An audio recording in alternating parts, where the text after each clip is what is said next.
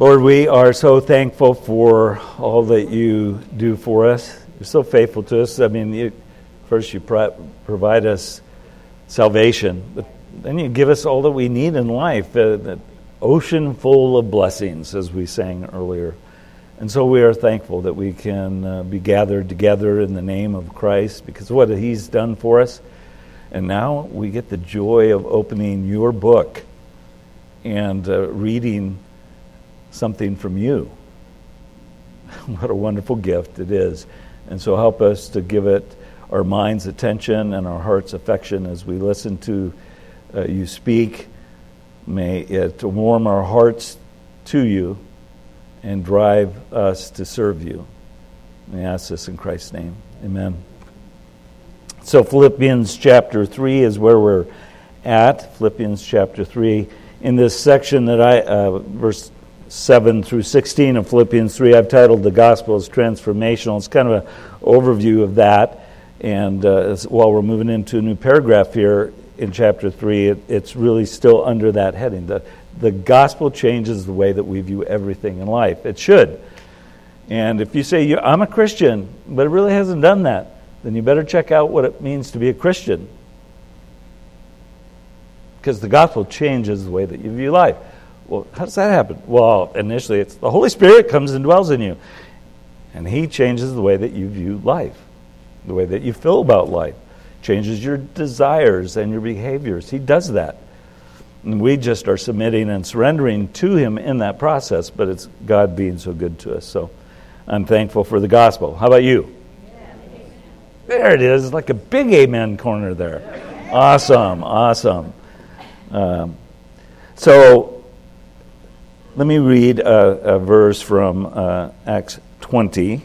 You don't need to turn there, just one verse, where Paul is saying goodbye to the Ephesian elders. He doesn't think that he'll see them again. He knows that suffering awaits him when he gets back to Jerusalem. The Holy Spirit had made that known to him. But he says in verse 24, "But I do not account my life of any value, nor as precious to myself, if only I may finish my course and the ministry that I received from the Lord Jesus to testify to the gospel of the grace of God."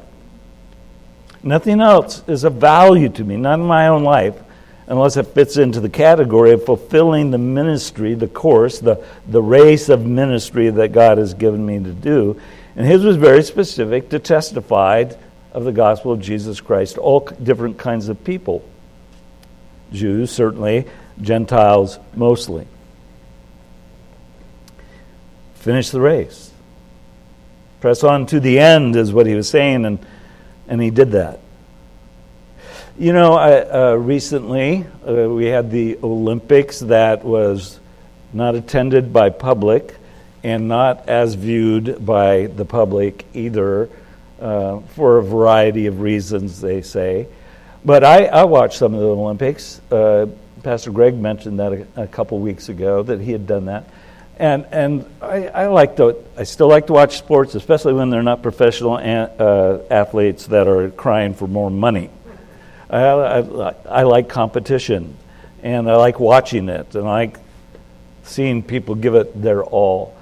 And that's what's so striking about the Olympics. You know, you have all these people that, some of whom have been practicing their athleticism since they were 3 or 4 years old. You know, and others came to it later in life. But one thing they do is they keep on working hard toward a goal. And that goal, first in their thinking, is someday I want to go to the Olympics.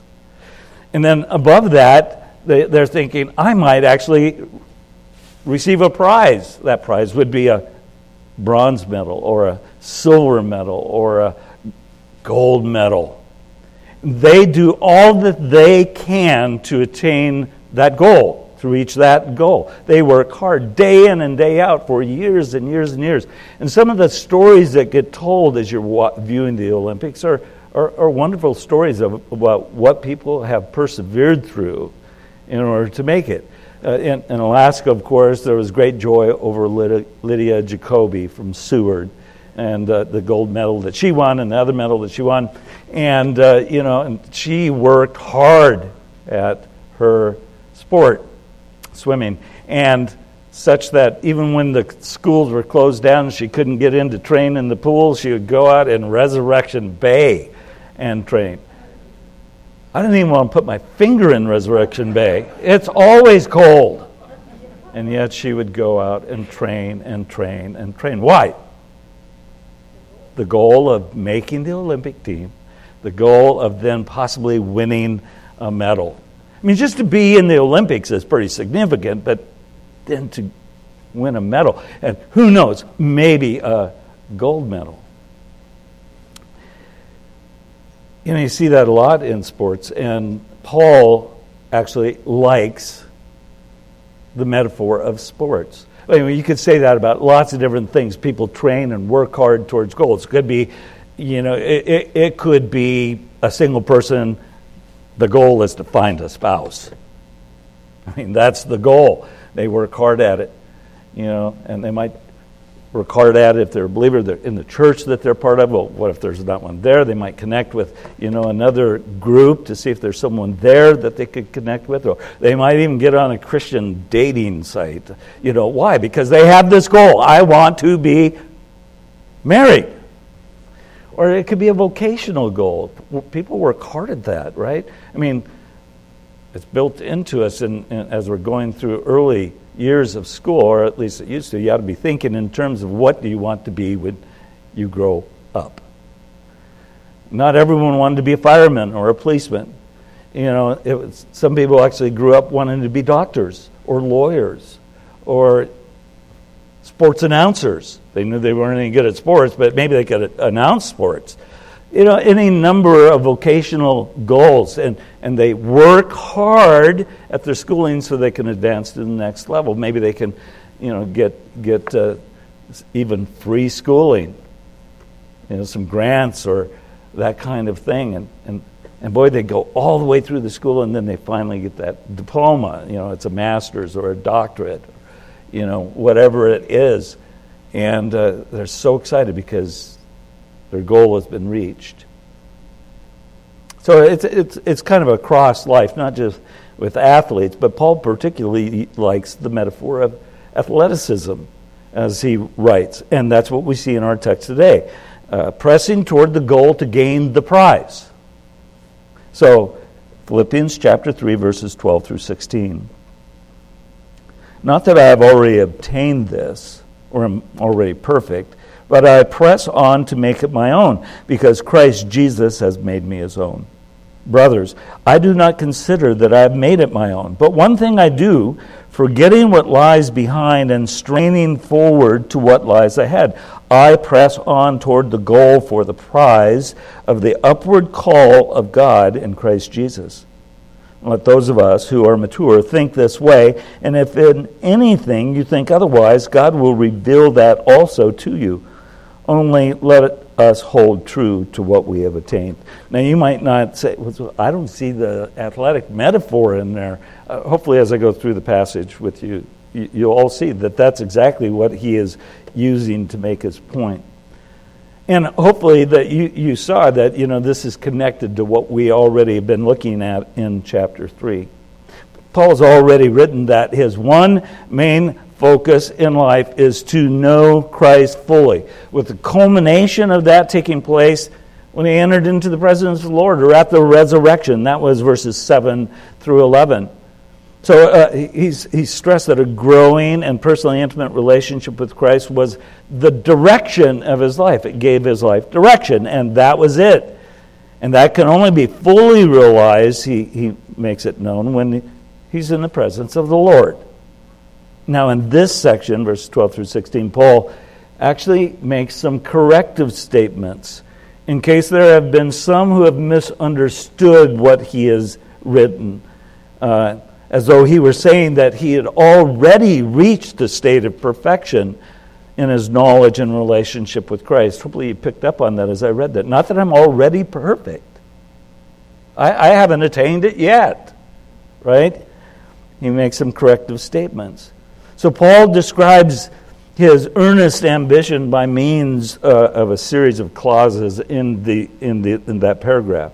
I mean, just kind of lay it out as it is laid out grammatically, and then we'll approach it a little differently. But there are two negative statements that he makes. At the beginning of verse 12, he says, "Not that I've already obtained this or am perfect." And then at the beginning of verse 13, "Brothers, I do not consider that I have made it my own." So there's two negative disclaimers, if you will,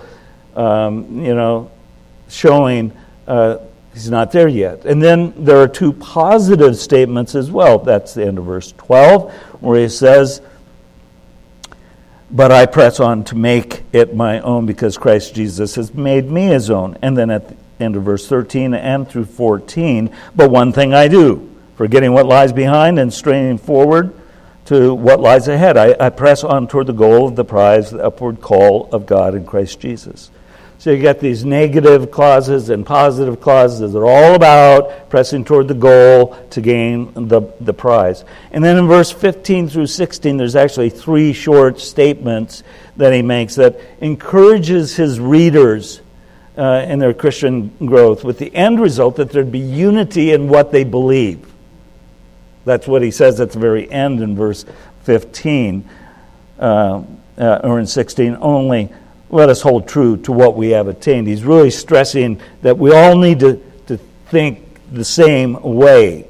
This has already been a focus in the book, hasn't it? Remember back in chapter 2? If there's any comfort in Christ and love in Christ and fellowship of the Spirit and all that, then think the same way and consider others as more important. It was all about unity, and having the mind of Christ will bring about that unity. And so he's kind of saying the same thing, but in a different way.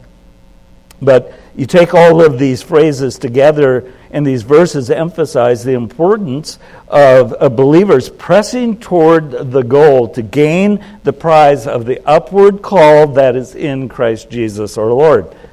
So, as I'm looking at the passage, I'm not going to break it down that way. I see that there are four things that are required in pressing toward the goal to gain the prize that God will give to the faithful. Four things that are required. The first of those, if you're filling in your sermon insert there, it requires a proper awareness of our spiritual condition.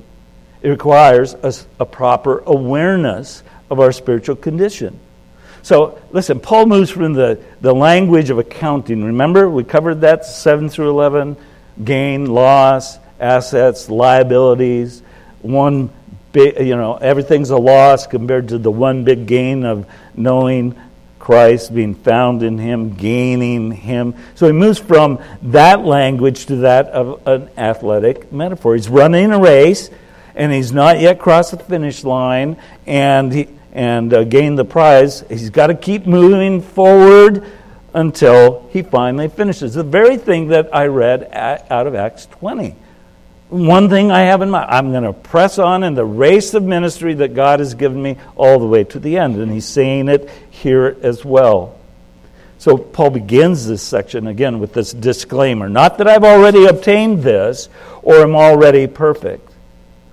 Now, why does he say this? Well, whether it was the result of the Jewish false teachers that he has already addressed, beware the dogs, beware the evil workers, beware the concision or those who mutilate the flesh, back in the beginning of chapter 3. Whether it was because of them or because of some Gentile Gnostic infiltration. Gnosticism was just starting out in the latter half of the first century. And it was kind of a spiritualist religion. The big thing about it was that you could attain a certain level, and that would put you into the elite group of spiritual people, and everyone else would be under you. Well, so maybe that's part of the influence, kind of the Greek thing, or maybe even Greek dualism, which says that everything that is immaterial or of the spirit is good, and everything that is material or flesh is bad. It's not really clear. He doesn't say, but it seems like he's addressing that some within the Philippian church may be mistakenly assuming that Paul is claiming to have reached the state of spiritual perfection. with the implication that they too should, reach that kind of spiritual perfection. And Paul actually counters such false claims with a forceful disclaimer concerning the false doctrine, here it is, of perfectionism. The false doctrine of perfectionism, which is like a sister to legalism. So the false doctrine of perfectionism existed then, and it still exists today. It's the teaching by some that believers can reach this state or a place of spiritual and moral perfection to such a degree that there's an eradication of any temptation to evil. That, you no longer are tempted to sin. Not only do not sin, but you're not even tempted to sin anymore. You can read some of this in books like Hannah Whitehall Smith's Hind's Feet on High Places. I mean, that was writers in the 1800s. It became a pretty common view, and it's so wrong, and it's wrong in part because of what we read here. We see that it's wrong. So in this view, an erroneous distinction is oftentimes made between sinning willfully and simply making mistakes. Isn't that our world? We want to dismiss our sin, and I made a mistake, or I misspoke. I called you a jerk, but I just misspoke. You're not a jerk, really. You're something else, worse than a jerk. But, oftentimes we make excuses. It was a mistake. I wrote the wrong thing. I said the wrong thing. I didn't mean to go 50 miles an hour in a 25-mile-an-hour zone. It was simply a mistake. A policeman's not buying it either. Right? So it's that kind of thinking. And Paul's teaching in these verses shows that even a spiritually mature person like himself must maintain a constant determination to focus on the goal of growing in their knowledge of Christ, gaining Christ, being found in Him, as we have already seen in chapter 3. And that has to be done until the end, until we cross the finish line, whether that is at resurrection or at revelation or translation, the rapture. If you are of that mindset about that we get raptured out, before the tribulation. It doesn't matter when that happens. Some people are going to be caught up alive and some people are going to be caught up dead. But that, it's the end, right? You stay faithful to the end. Now, apparently some of the Christians in Philippi were being influenced to think that Paul's claiming something different, that he had attained this spiritual, position of perfection. And to be honest, it's not unlike what he addressed in the book of Corinthians. Turn over to 1 Corinthians chapter 4 real quick. 1 Corinthians chapter 4, where he addresses this problem church, to say the least. They had many problems, and one of them was an over-realized eschatology. They thought they were already there. Even though they're here, they thought we've already reached the pinnacle. And we pick that up in chapter 4 and verse 8. Now, there's the verse I quoted earlier this morning. What do you have? Verse 7. What do you have that you did not receive? And if you received it, why do you boast as though you did not receive it? They were boasting in themselves, not in Christ. Verse 8. Already you have all you want. Already you have become rich. Now, you can't see it. It doesn't identify it this way in the text, but that's sarcasm. They didn't have all that they want. They thought they did, and they thought they were all that, And he says, without us, you have become kings. You can hear it just dripping with sarcasm. And I would that you did reign, so that you might share I might share the rule with you. And then he goes on. For I think that God has exhibited us apostles as last of all men sentenced to death, because we have become a spectacle to the world, to angels and to men. We are fools for Christ's sake. But you are wise in Christ. We are weak, but you are strong. You are held in honor, but we are in disrepute. To the present hour we hunger and thirst. We are poorly dressed and buffeted and homeless. And we labor, working with our own hands. When reviled, we bless. And when persecuted, we endure. When slandered, we entreat. We have become and are still like the scum of the world, the refuse of all things. So the Corinthians, some of the Corinthians are like, we're all that. We've reached it. Over-realized eschatology. Perfectionism. Right? God looks on us very specially. And Paul says, yeah, that's not the case. That's not the case. He's correcting them. And so if some of the Philippian believers were thinking in a similar way, Paul wants to correct them. And what he writes here should be a help to them. But it should be a help to anyone who battles this false doctrine of perfectionism or akin to it, legalism, thinking you can be right with God just by being better than others, doing all the right things, and you'll be right with God. We've already spent a lot of time on that. So he's addressing that concern. And the question is, when he says, that I've not already obtained this or am already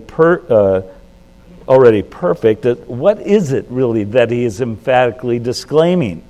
I mean, there have been a lot of different suggestions as to what it is, as to Paul's meaning, but I think clearly we have to see it in the light of the context. What is it, Greg, that we always should pay attention to? Context, that's right. Context. Well, what is the context? Verses 7 through 11. The surpassing worth of the value of knowing Christ the Lord, gaining Him, being found in Him, knowing Him fully, attaining to the resurrection. It's what he's saying here is tied to that. Not that I've already obtained this or it. Well, what is this? What is it? What I've just said about knowing Christ, about gaining Christ, knowing Him more fully each and every day. He said, I've not yet reached that point. I've not reached full knowledge of Christ. And so really what he is disclaiming is, I don't trust in my past. I don't trust in my past achievements, where I've been since I've come to know Christ to this day. All the things that God has done in me and through me, I'm not trusting in that. I haven't obtained what I want, which is to know Christ fully, to know Him absolutely. And so he says, I've not yet obtained that. The word obtained is like, I haven't grabbed a hold of it. I haven't received that yet. And one writer puts it this way. I thought it was so good. The writer's name is Hawthorne. He says, as Paul's personal relationship with his risen Lord and exalted Lord was enriched, and this occurred while he was engaged in his apostolic ministry with its joys and trials, experiencing the power of His resurrection and sharing in Christ's sufferings. We just talked about that last week. So he came closer to his ultimate goal, that of being found completely in Him or of knowing Him perfectly. But so long as he was in the body, that goal lay ahead, and he has not yet grasped it. This is Paul saying this, right? And then he adds to it, not only not already obtained it, I am not already perfect. Now, I would translate that a little bit different. Not that I have already been perfected. It's a verb, not a noun. It's not a state as much as, a process.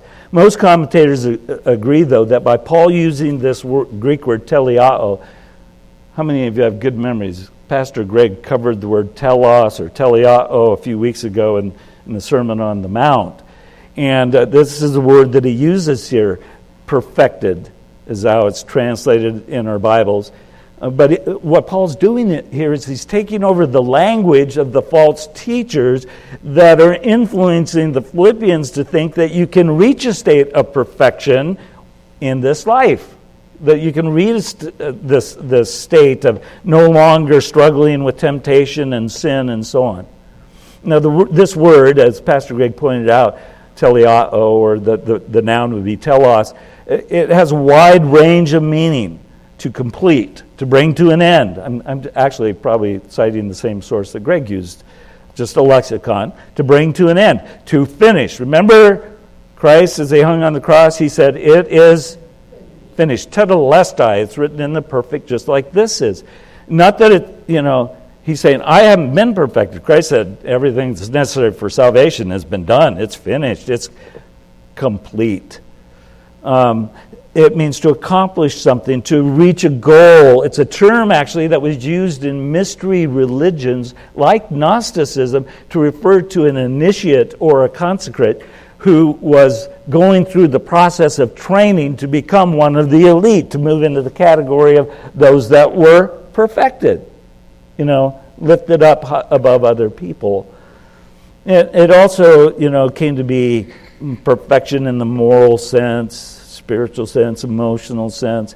Also, it was used as a reference to maturity. And that very word, while it's translated perfect here in our text, when you get down to verse 15, let those of us who think are mature, it's the same Greek word, mature, complete, perfected, so on. So one's a verb, one's a noun. Doesn't matter. It's the same meaning, and he's fighting this battle. But is he talking about maturity? Not that I've already become mature? I don't think so. I think Paul's a humble guy. We saw that last week at the end of verse 11 when he says that I might somehow attain to the resurrection. It's like, I can't get over the fact that God saved me after all that I did against him. He was humble, but he was not a person who said, I'm not a mature person, I'm really just an infant in Christ. No, he'd never say that. Otherwise, he wouldn't be able to say to other people, follow my example, because I'm a mature person, right? So he's not talking about just maturity here. He's talking about this language that the false teachers were using, influencing people to think that they could reach a state of spiritual perfection. And the false teachers claimed that they had reached that state, and Paul is saying, no, you haven't, none of you can, nor can I. Not in this light. And it's written in a, not already have been perfected, it's written in a perfect passive sense, which means perfect, it's happened and it's continuing on. Secondly, passive, it's being done to him, not done by him, which is kind of the flow of all what Paul writes, isn't it? It's not me, it's the Lord. It's always the Lord. And yet when he says this, I've not already obtained it, and I'm not already perfected, I think what he's doing is he's summing up all of his past accomplishments as one single whole.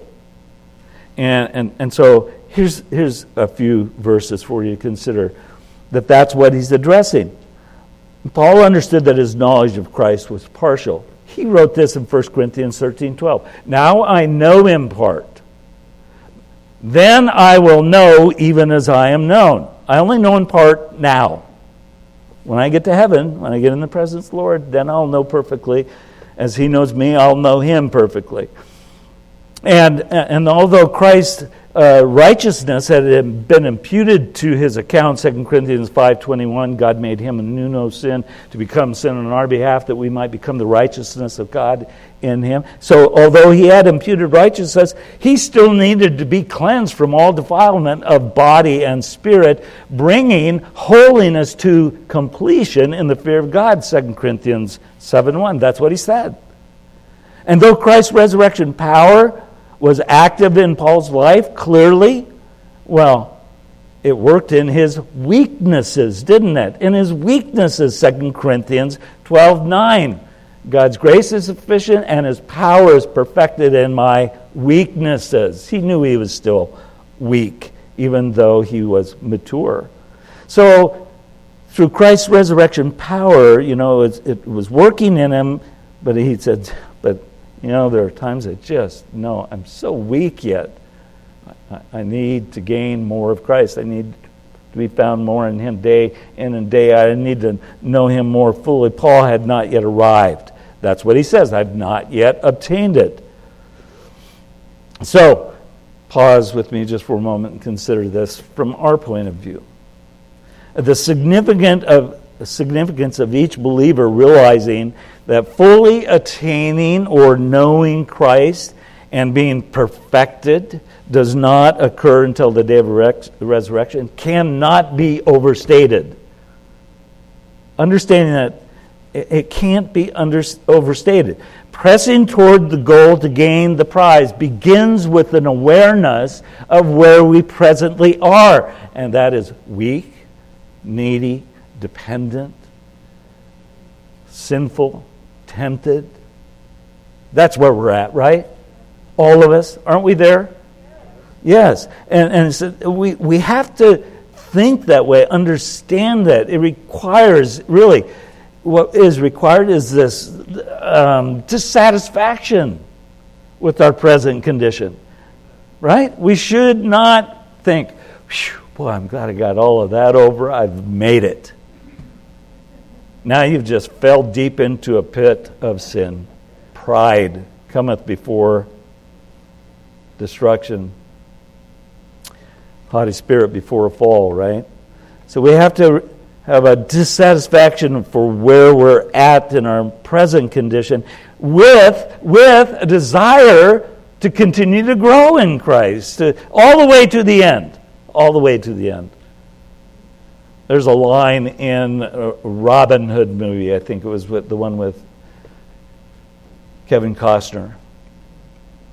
Or maybe it was either Robin Hood or it was Braveheart, I can't remember. But the line was, basically it's like, are you going to be with me? And the one guy says, to the bloody end. All the way to the bloody end. Yeah, all the way to the end. So those who think that they've actually reached this spiritual perfection in some sense through some second act of grace, and that kind of goes with the view of this false doctrine, perfectionism, or this kind of legalism. It's like, well, I had real problems after I became a believer, but at some point I decided I'm going to fully devote my life to Christ. Romans 12, 1 and 2, you know. I put my life on the altar, and I'm not getting off of it, and I'm not conformed to the world anymore. I'm being transformed by the renewing of my mind, and I prove what the will of God is each and every day, and I don't struggle with sin anymore. I don't even get tempted. That's kind of that view, the second act of grace, and then they see that they have no need to press toward the goal. That's the problem with that view. They become complacent. They become stagnant. They stay the same. And such a view will keep them from actually pressing toward the goal of the prize that God wants to give to the faithful. Let me give you an example of what I'm talking about, okay? Well, this would be one. Let's take a husband-wife relationship. If a husband thinks that he has attained, reached, spiritual perfection in this sense of which we are talking, well, then he will think that he doesn't need to grow anymore in learning how to love his wife as Christ loved the church. I love her perfectly. I always do. What's going to go along with that? If there are any problems in the marriage, who's the problem? Not the perfected one, the imperfect one, the wife. You could, by the way, you could reverse these roles. The wife thinks she's perfect, the husband's not.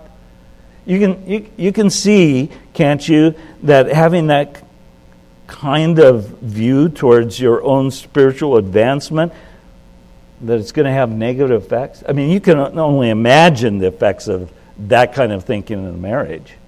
Or let's take another example. Let's take a person, they really struggle with sexual temptation. Pretty common. More among men than women, but it affects both. And, they struggle with it. There's guilt when they fail, then they, repent, and then it happens over and over and over and over and over. It's this guilt, shame cycle. And then they get connected in a program or with a person, and their eyes just like, wow. What I have learned has totally changed my life. Now, can you imagine what's going to happen if they end up thinking, I'll never have a problem with sexual temptation again because I've made it. I'm at the top. I'm perfect in this area. Other things, not so much, but in this area, the devil's gotten a hold on me, man. What's going to happen with that person? Failure.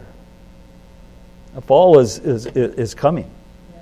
And it could ruin not only his life, but his family's life. And you could just take this with each and every area of our life. If we think that we've already been perfected, we are not going to be honoring the Lord. In fact, we're going to be ruining our own lives, for the glory of the Lord will be hindered in us. So, how about you? Are you willing to take stock of where you are presently? And this is something that we have to do day in, day out. I'm not there. Carol and I were talking the other day. Was it a serious conversation? I don't know. But it was. It might have been something with me washing dishes or something like that, which I typically do. Or it was maybe communication or something. And I said, I'm glad that I don't struggle with that like I used to. And she says, yeah, me too. I mean, you've come so far from where you used to be in this area. And praise the Lord. But I've not come far enough. I've still got a ways to go. Take stock. Have a proper awareness of where you're at. Understand your weaknesses. Only when you understand that you are weak will you feel the power of God helping you through those weaknesses. If you think you are strong, you're not going to be needy and trusting and dependent on the Lord for His grace and mercy and His strength. The power of the resurrection being alive in you. So, that's the first thing. A proper awareness of our spiritual condition. By the way, I know some of you might be thinking, he's not going to make it through 04. I didn't think I was. Because I'm not perfected yet.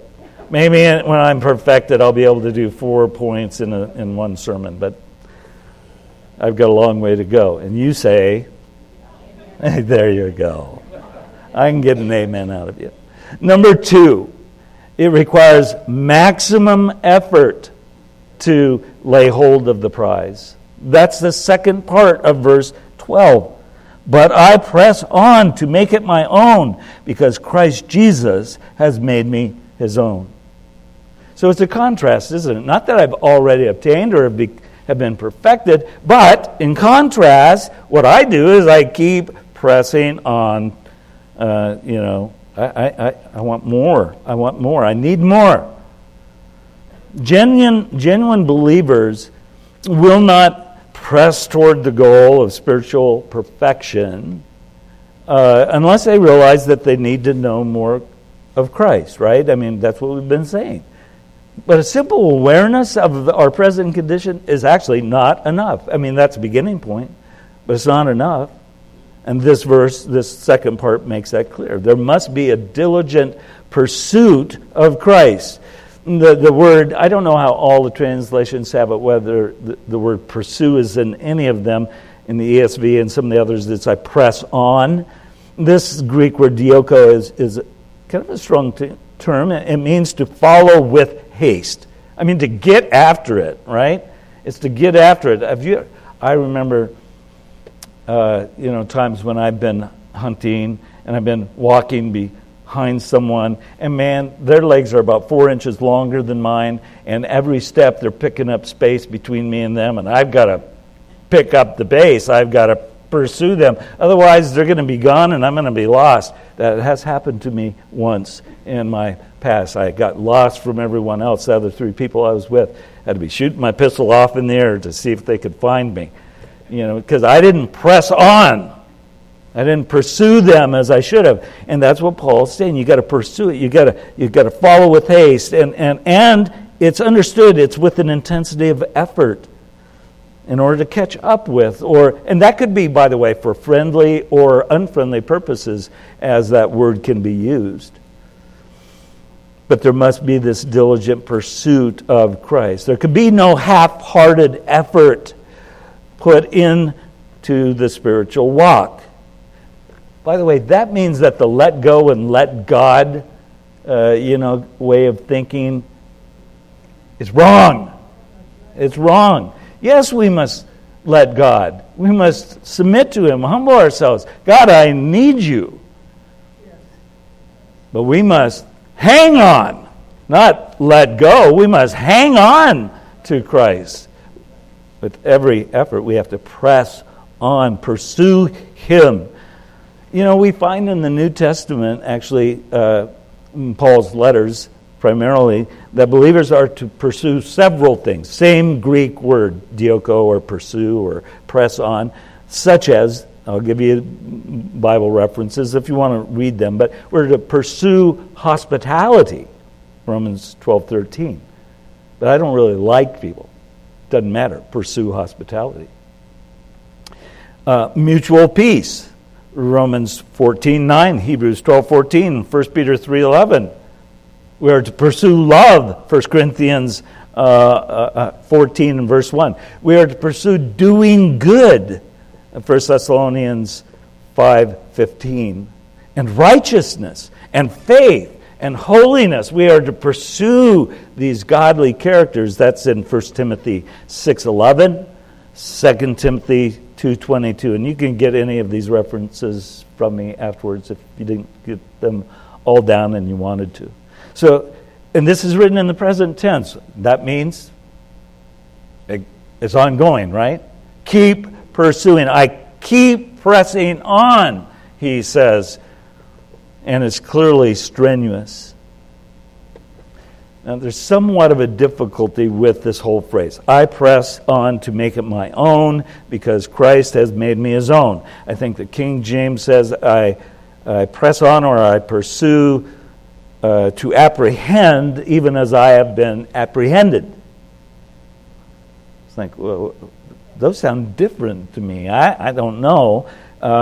It's kind of a awkward statement even in the Greek. It's kind of like, well, what I do is I press on to obtain or to acquire or to apprehend or to catch, just as I have been caught or obtained or apprehended or acquired by Christ, who's made me his own.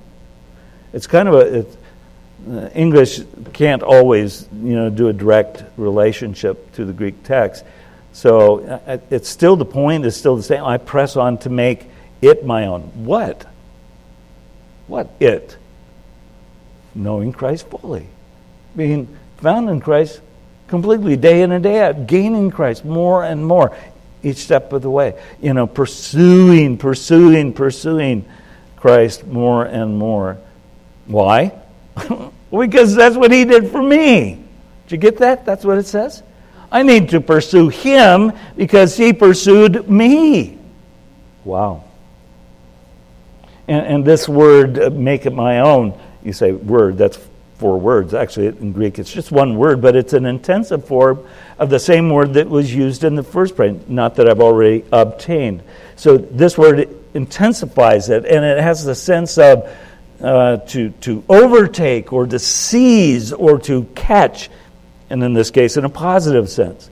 So Paul was running spiritually to gain the very thing for which Christ Jesus had come after him.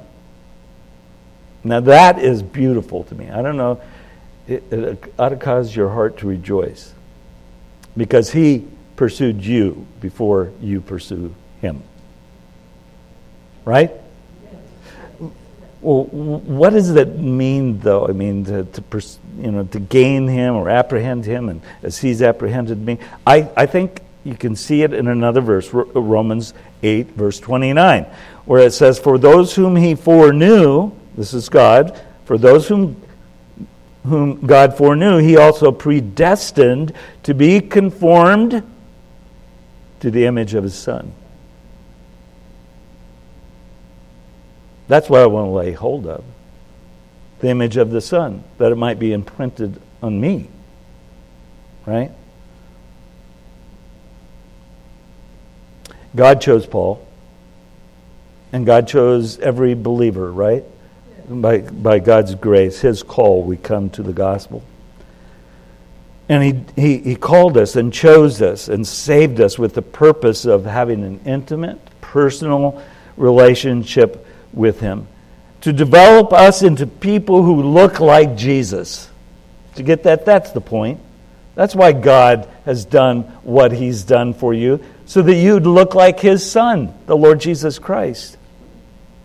In essence, the continual pursuit that Paul is addressing here is that the believers try to become more and more like Jesus each and every day, all the way to the end.